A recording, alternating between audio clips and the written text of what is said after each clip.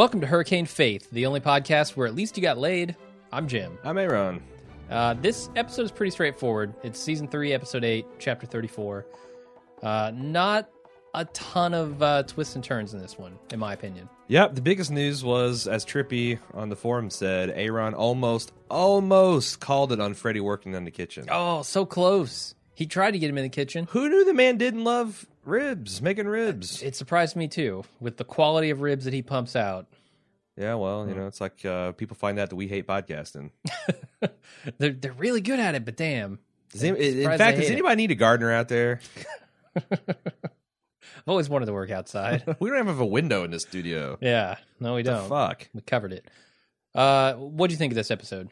It was a very just moving things around. I'm surprised that what does it say about Frank that he blinked when, you know, he had a plan to take it out to the last minute. He had his staff working overtime to put things together. He was saying that, hey, you know, it could still miss. And then at the end, he blinked and signed it. And well, I guess it didn't fatally destroy AmWorks, which it really set him back though. But the whole time I was thinking, as I've seen this, as this devolve, mm-hmm. when they cut funding, you're going to put 40,000 people out into the street mm-hmm. in Washington D.C. Okay, 40,000 people in the National Mall is a lot. And I'm having an elaborate series of heart attacks, as I sometimes do over here. 40,000 people in the National Mall is a lot of people. That is a huge photo op. Mm-hmm. I mean, I've seen things billed as million-man marches with about that kind of attendance. So I think, just like we saw the spectacle of the long lines, the blockbusting lines of people signing up, mm-hmm. we're going to see these troops be mobilized in our nation's capital about, like, hey, this was helping me, and now it's not. And you don't have the hurricane to hide behind. It feels like that this is going to be a pretty easy win for Frank in the end. Yeah, it's interesting to me in this episode how they're setting up Dunbar as being diametrically opposed to Frank, right? She is out there campaigning, saying there's too much doling out of the government funds. We need to cut that back. Like, cut our... See, because that's an argument that it's kind of, they've ripped a lot of stuff right from the headlines. I mean, I remember hearing that statistic like 6 months ago and being shocked mm-hmm. that Walmart has a disproportionate number of people that they employ that's below the poverty line that rely on food stamps to make ends meet, and they also spend. It's kind of like the return of the company store. You know, we're going to pay you in company bucks, and you got to spend them out. I mean, there's nothing saying they have to spend it at Walmart, the food stamps, but the they reality, do because they're there already. Yeah, you're going to drive across town to a different grocery store, waste money on gas. No, there's no point. No, it's you know, like the coal miners didn't have to buy shit at the company store if they wanted to drive down out of the mountains and all that. But it's a de facto. I mean, it's not exactly slavery. It's almost like a natural monopoly. On their business. It's hard to, like, I don't know, maybe certain political spectrums, but for me, it's hard, as I consider myself a fairly moderate person, it's hard to look at that and say that that's just. That you have a company that's essentially using the federal government's programs to subsidize their employees' way of living. All in the meantime, their executives are making $300 million of somehow tax-free performance bonuses. Now, if you do the math on that, you divide 300 million divided by how many people work at Walmart. It's nothing. It's not exactly, you know, that sounds good in speech, but that's not the only thing that has to happen. No, and that's over the course of 6 years. I mean, the revenue of Walmart is far more than that. Sure. But, you know, still the argument that they should pay their people more seems compelling if they're making that much money. It does, but Frank's kind of on the other side of this issue, saying this AmWorks program, giving companies the money to hire these people, is the solution here. And I don't know, like, his is a little more long-term plan, I think. Yeah, I mean, like we had the econ major email us in a couple episodes ago, and it's a compelling case, and I'm sure there is a nightmare scenario the other way about, you know, all this dollar-for-dollar spending, but I'm thinking political rhetoric here. She is going to say, look, this man is giving away billions of dollars of government funds to try to get people jobs. How is that different than food stamps? How is that different than I don't know. Well, I think one is, it's like, one of the things, I toured Mammoth Cave like 2 years ago, and one of the things when they're talking about, you're walking down this elaborate system of metal stairs and stuff that's been installed in such a way that it does the minimum to detract from the cave's natural beauty, and also keeps humans from like trampling on things that would destroy the cave's natural beauty. And you find out that these were all put in by young men employed during some of FDR's employment programs. Like, we're just going to pay you a fair wage to install this shit. And it's something that we're using like 80 years later. Yeah. Still, and it looks like almost brand new. It's hard to argue that was a poor expenditure. Sure. So like if you pay people to do meaningful work, even if it's maybe redundant work, then like the guy says, you're adding dollars to the turnstile. It seems like, yeah, that's true. You're saying they're diametrically opposite. I feel like they're both broadly populist platforms. Okay. Dunbar and what's muddying Dunbar up is that hiring Doug and doing all this dirty some of this dirty politics is she's losing her moral authority. At the end of the day, I don't know, because Dunbar's coming at it from raise the minimum wage. Have the companies pay for this stuff, whereas Frank is coming from have the government subsidize it at the beginning, and that will trickle into the economy. Yeah. So I feel like politically they're set up to have that argument. Yeah. I mean, even though I think roundabout their ideals are the same. They all want people to have fair wages, because Frank's given what, $50,000 per person here is what we calculated it out to be. Yeah, and it turns out that those numbers almost exactly worked out. So yeah, so that's a fair wage. Sure, definitely. So they both kind of want the same thing, I think, but they're going about it different ways. And I could see this in a political arena being very polarizing. Yeah, we'll have to see where it goes. Where do you think this is going? Because a lot of people, we found out some. This seemed to be a lot about loyalty and who's working for who. The theme of this episode, because you had Remy, Doug, Jackie, Doug, Thomas, Kate. All these surrounded about questions about who are you backing, who are you standing by, who do you believe in? Even Claire for a brief moment. Who are you willing she raises her hand? Yeah, who are you willing to lie to, and for what reason? Yeah. So I'd like to go down. That I think is the most interesting things here. Let's talk about Doug.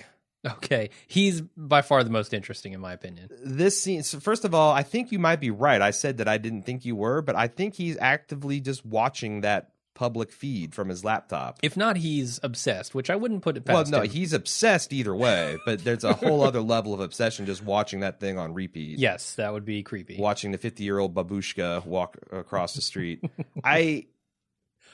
Clearly we're led to think that Doug is still at bat for the president. Which makes me think he's not. Kind of, yeah. Because it seems like it's too early to put that card on the table. Maybe we're just over halfway through this thing now. It seems like the first half of this was Doug getting angry at the president, Doug going to Dunbar and helping her, and now it's finally coming back around, because I don't know if there was anything in the previous episodes that told us that Doug was actually working for the president here. This is the first thing I can recall that says he might actually be a it's double just agent. our shared history with the man. Yes, absolutely. But yes. But this season has told us he's working for Dunbar now. And now they're kind of flipping the script on us with this. So I think I want to say that they may have thought that this was a bigger reveal than we felt it was, because we had anticipated something like this. Right. And maybe they were expecting the, Doug has been a double agent the whole time reveal to be amazing. Or it could be that... Or this is a one step in the process of making us go, oh, God, he's a quadruple agent. Yeah, really. You're right. It could be. As a director, so one thing we talked about is that he needs wins across three things. He needs to get to Jordan Valley thing, He needs to get America Which works. it seems like that worked out for him. In fact, marvelously. it's working better than you would imagine because the Russians are voluntarily supplying troops. However, the way this show works, I'm constantly skeptical. It's like, where is the House of Cards? Where's the Kremlin cards? Yeah. Like, what are they saying in their rooms about sending these 300, this token amount of troops? Yes. And like, we're not done with fake Putin yet. I hope not. I really like the stuff with him in it. But American Works failed flat on its face. What was the other thing that he had to survive? The nomination process. No, he had to make sure that his Democratic contender didn't get too far ahead. But I feel like the AmWorks is, I don't know. It feels like the second he got 40,000 people to work, he won that. Like, all you need to get these people on the dole and on the job, and then when they get it taken away, it's going to be outrage. Yeah. And the fact that it did work in a small, like, if you just scale this test up, it seems like it's going to work. Yeah, as advertised. and he can totally place the blame at the feet of the people who took away all the funding for this for a storm that never hit. Yeah. Now we've got $10 billion locked up in FEMA that they can't use. Yeah, but these they guys could held use a gun. for funding These jobs. guys held a gun to my head Uh-huh. and made me sign this thing that destroys this what program. was I It's gonna helped do? 40,000 people, and I had to because I couldn't have those deaths on my hands. Yeah. But now that didn't happen, it might be worth asking. Why don't we treat these economic disasters the same way? Yeah. Like that we do hurricanes. Yeah. I think it's working out better for Frank than he could have imagined. Yeah, but do you think it feels a little early for him to be declaring for presidency? And I feel like this is where everything's going to kind of go wrong because it seems like this book that this guy's writing is exactly what Frank needs. And he's still on very much Team Frank. I think so too. And Kate's losing interest. Like, I felt like she was going to push all her chips into the middle on this Frank is evil and he's Hurricane Frank and all that. And that was another interesting parallel structure of the way the story was told. Yeah. That, you've got literally dueling passages talking about what a great man that's based on a lie, what a terrible man that's based on a speculative course of action that he didn't take. Uh-huh. And that's interesting. Like, both of these are fiction. Yeah. But what's Kate going to do now? Because she's like, I don't even want on this beat anymore. I want to do something else. I want to be a columnist, which... That's interesting. They set her up to be the big foil for the season, and now, but is she up to something? Like, I mean, my default state of everything is everyone's up to something. Even Meacham's up to something. Meacham's not taking bullets for fools. No, he's not. I don't think that's true. I feel like that Secret Service agents take bullets for anybody. That's kind of like their job, right? Yeah, that's that whatever it is about you that makes you take a bullet for someone, that sense of duty and honor and whatnot, it supersedes politics. Yeah, I don't know where they're going with Kate. I felt like she was there to bring Frank down at some point, and she was going to do so through Thomas, but the Thomas link is still there, but bringing Frank down doesn't seem to be the thing that she's super focused on anymore, right? Like, if she doesn't want to be in the White House press corps... Well, I think she meant the article to bring him down, to be a takedown piece. Yeah, she definitely did. But now that didn't work, what? I guess she could be an opinion columnist, but... And how is her relationship she's not going to have the access that she needs unless she gets it through Thomas. I mean, Thomas seems like he's a pretty stand-up guy for Frank so far. Yeah, although he hasn't let on much. Although Meacham probably is the most loyal person that Frank's got at this point. Yeah. And all that implies. Meacham detected what he thought of a lack of respect for Thomas? Frank. And and I thought so too. I'm like, wow, the prologue of this book is about him tilting windmills and doing something that everyone said is impossible, and he was proved wrong. Mm-hmm. But at least he tried, right? That's the thing. No one gives a shit. This is America. No one gives a shit about what your intentions were and what you tried. It's all about what you did. That's fine. This is starting. This seems like you're setting a book out that's a theme that's on the theme of failure. But if you want to go with the concept of the Overton window, you need people pushing it in a direction, and those are the guys like Frank, right? At least he's trying something. At least he's giving an example, footsteps to follow in, that sort of deal, rather than just going along with the status quo, which gets you nowhere. Yeah, I don't know. I thought him going to Fort Sumter, making him back, I was like, okay, well, that's fairly heroic. Him getting pulled, kicking and screaming out of the water by the Coast Guard, not so inspiring. And also, it just felt like, man, this is an easily fact-checkable article. Here's a better question. Like, why does Frank make up that story? Because he's a liar. No. Why does he make up the story that he failed? Why doesn't he make up the story that he succeeded? That story? Yeah, I don't know. That's the deeper question, because he didn't make that. Thomas didn't make that story up. Frank did. That's a good question. So something about Frank is saying this failure is more important than if I would have succeeded. Yeah. I don't know the answer to that. I don't know why he made that story up, but he definitely did. What did you think about Mendoza just getting the boot? Unceremoniously, as far as the show is concerned, right? Yeah, I wonder. Like no final scene, nothing. He's just gone. I wonder if there's something behind the scenes that happened. Like he had another commitment that he had to go, because that was just shockingly. Oh, that guy, he got involved in corruption, and he's getting the boot. Yeah, that was weird. So he didn't pay taxes on a couple of speaking gigs that he had. Well, that can happen, sure. Yeah. But the new guy seemed to be essentially the same as the old guy. He's a Republican majority leader, and he's there to destroy Frank and thwart him at every turn. There did mention that he's not gone; he's just in storage, which might imply that he has a larger role to play to come, and maybe Frank can somehow get him back into power in exchange for helping him out. But how the hell do you get a disgraced senator back in power? That's a good question. If you're from the other political side of I guess only Nixon can go to China, but Jesus. Maybe he's filming like The Shield 2 or something. I don't know. Okay, what about Jackie? Jackie's on Team Jackie?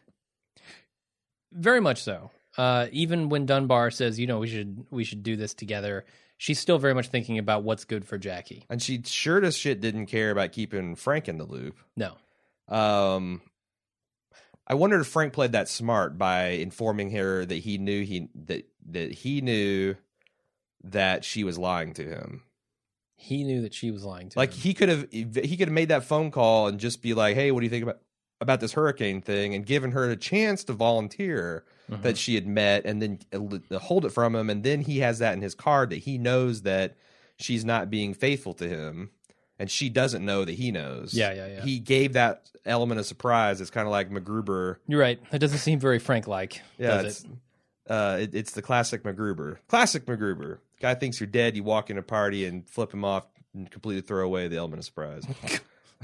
Okay, yeah. I love MacGruber. You apparently do. I do. It's a great saw that film. In the haze one night. So I see it in the haze several nights a year. Let's see. What else we got to talk about? So Jackie being rogue kind of calls into question Remy too. And Remy doesn't even deny it so much as like, look, you can't fire me. And then he doesn't. So he's right. I mean, this is essentially Avon Barksdale when he only has Slim Charles trying to fire Slim Charles. Like, well, who are you going to, Cuddy just left. What are you going to do, man? Yeah. What do you think about Remy? Because early on in the season, if you recall, we were like, man, it's weird, this thing between Jackie and Remy. I feel like Jackie put him off.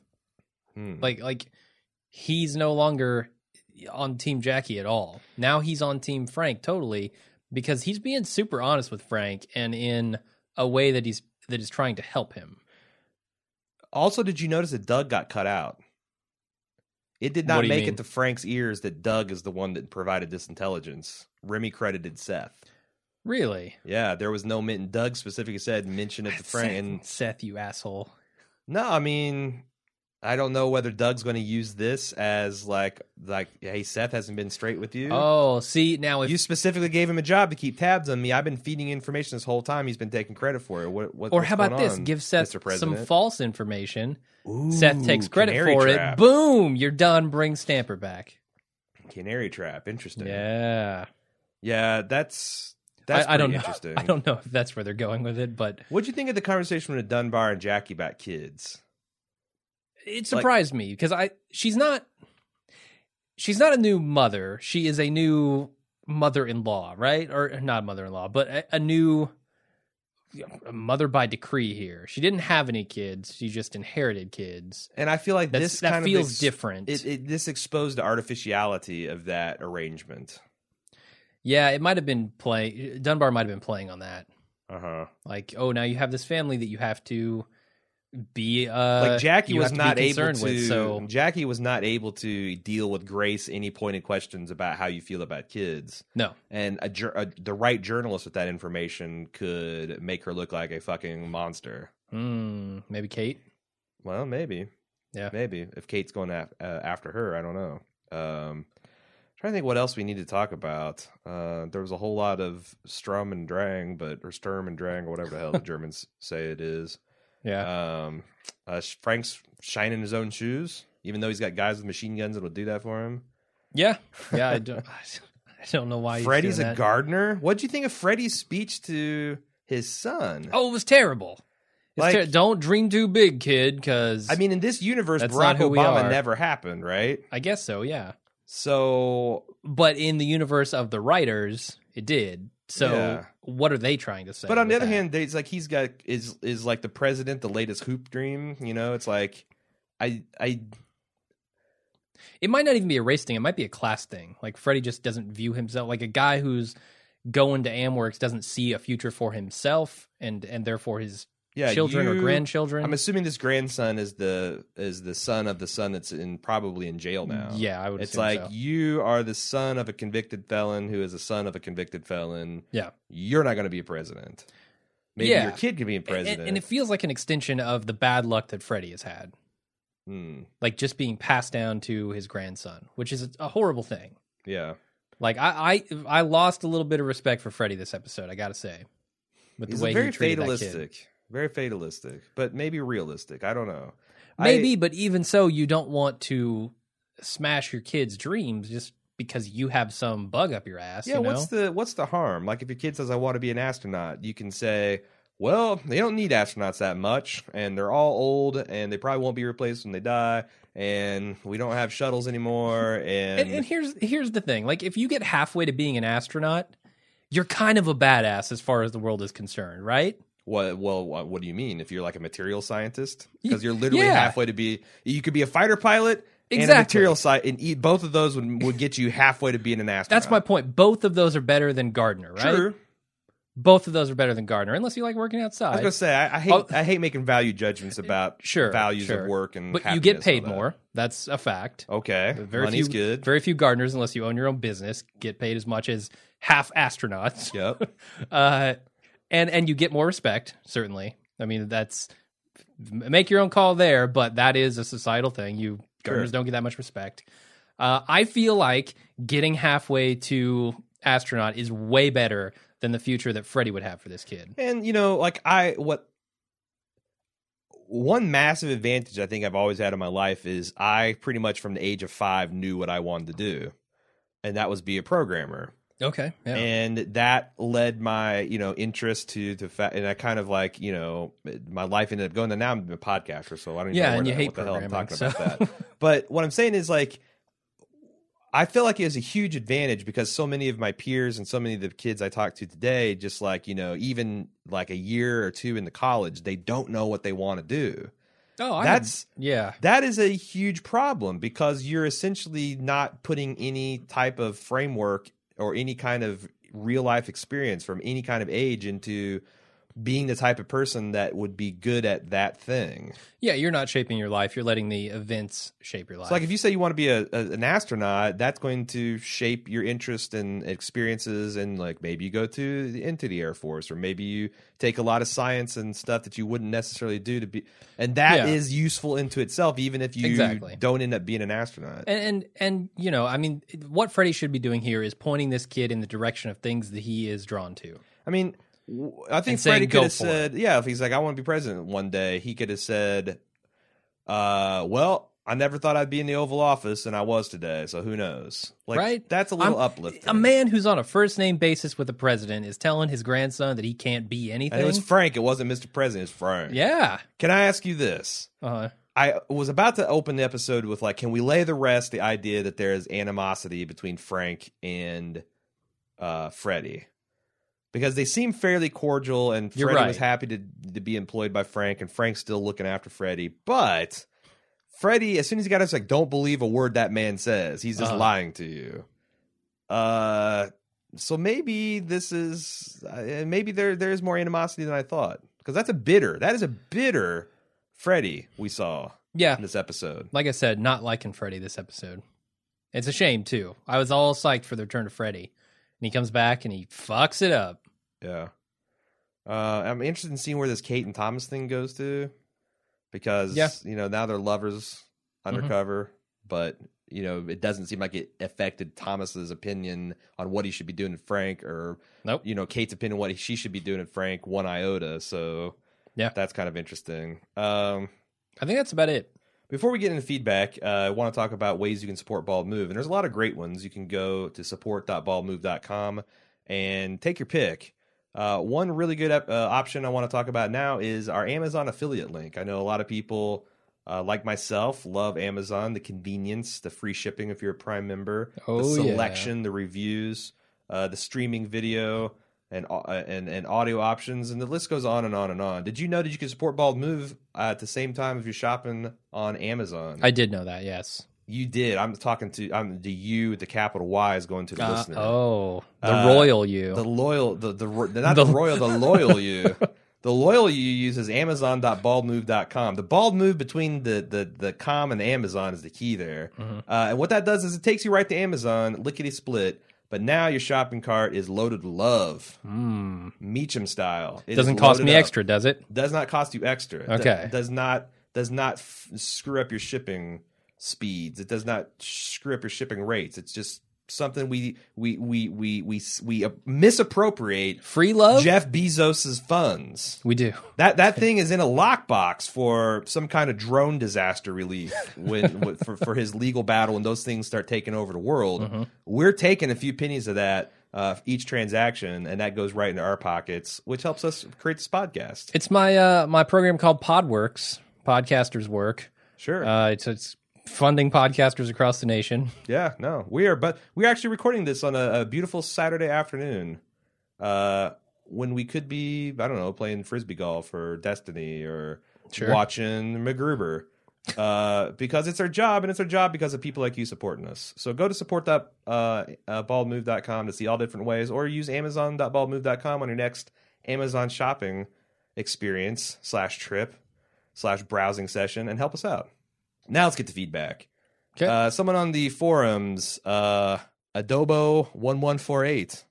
Okay. People need to there needs to be some way to identify them with like a screen name. Like you get your username and then you get your screen name, because there's a lot of people that I should recognize from email, but they got weird names and I don't anymore. Yeah. But anyway, this weirdo person wrote in on the forums and said, here's the deal. It's your last meal. You have only 3 choices: Freddy's Ribs, Gus Fring's Chicken, or Tuco's Burritos. Tuco's Burritos. I would have said Freddy's Ribs before this episode, but like I said, Freddy really let me down this episode. So when we were going to go to lunch today, I suggested City Barbecue, the local rib joint, and you said, shocked me.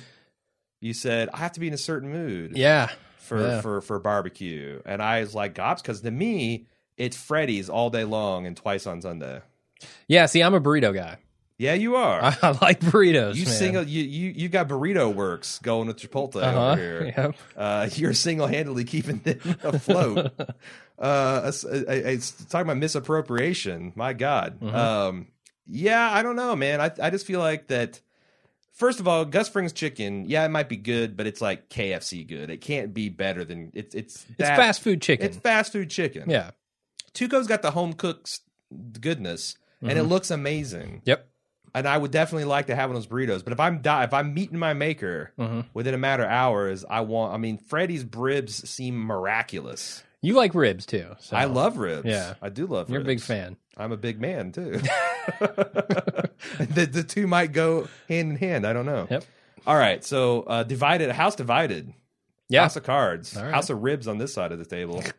House of ribs going to beat a house of tortilla any day of the week, guaranteed. Yep. Patrice F. has a theory. I know we said, I blame you because I said I'm trying to stay away from season 4 speculation, and you got into speculating. But she says there's 52 cards in a deck of cards. Ha! There would be 52 chapters exactly if there's 4 seasons of House of Cards. Yeah.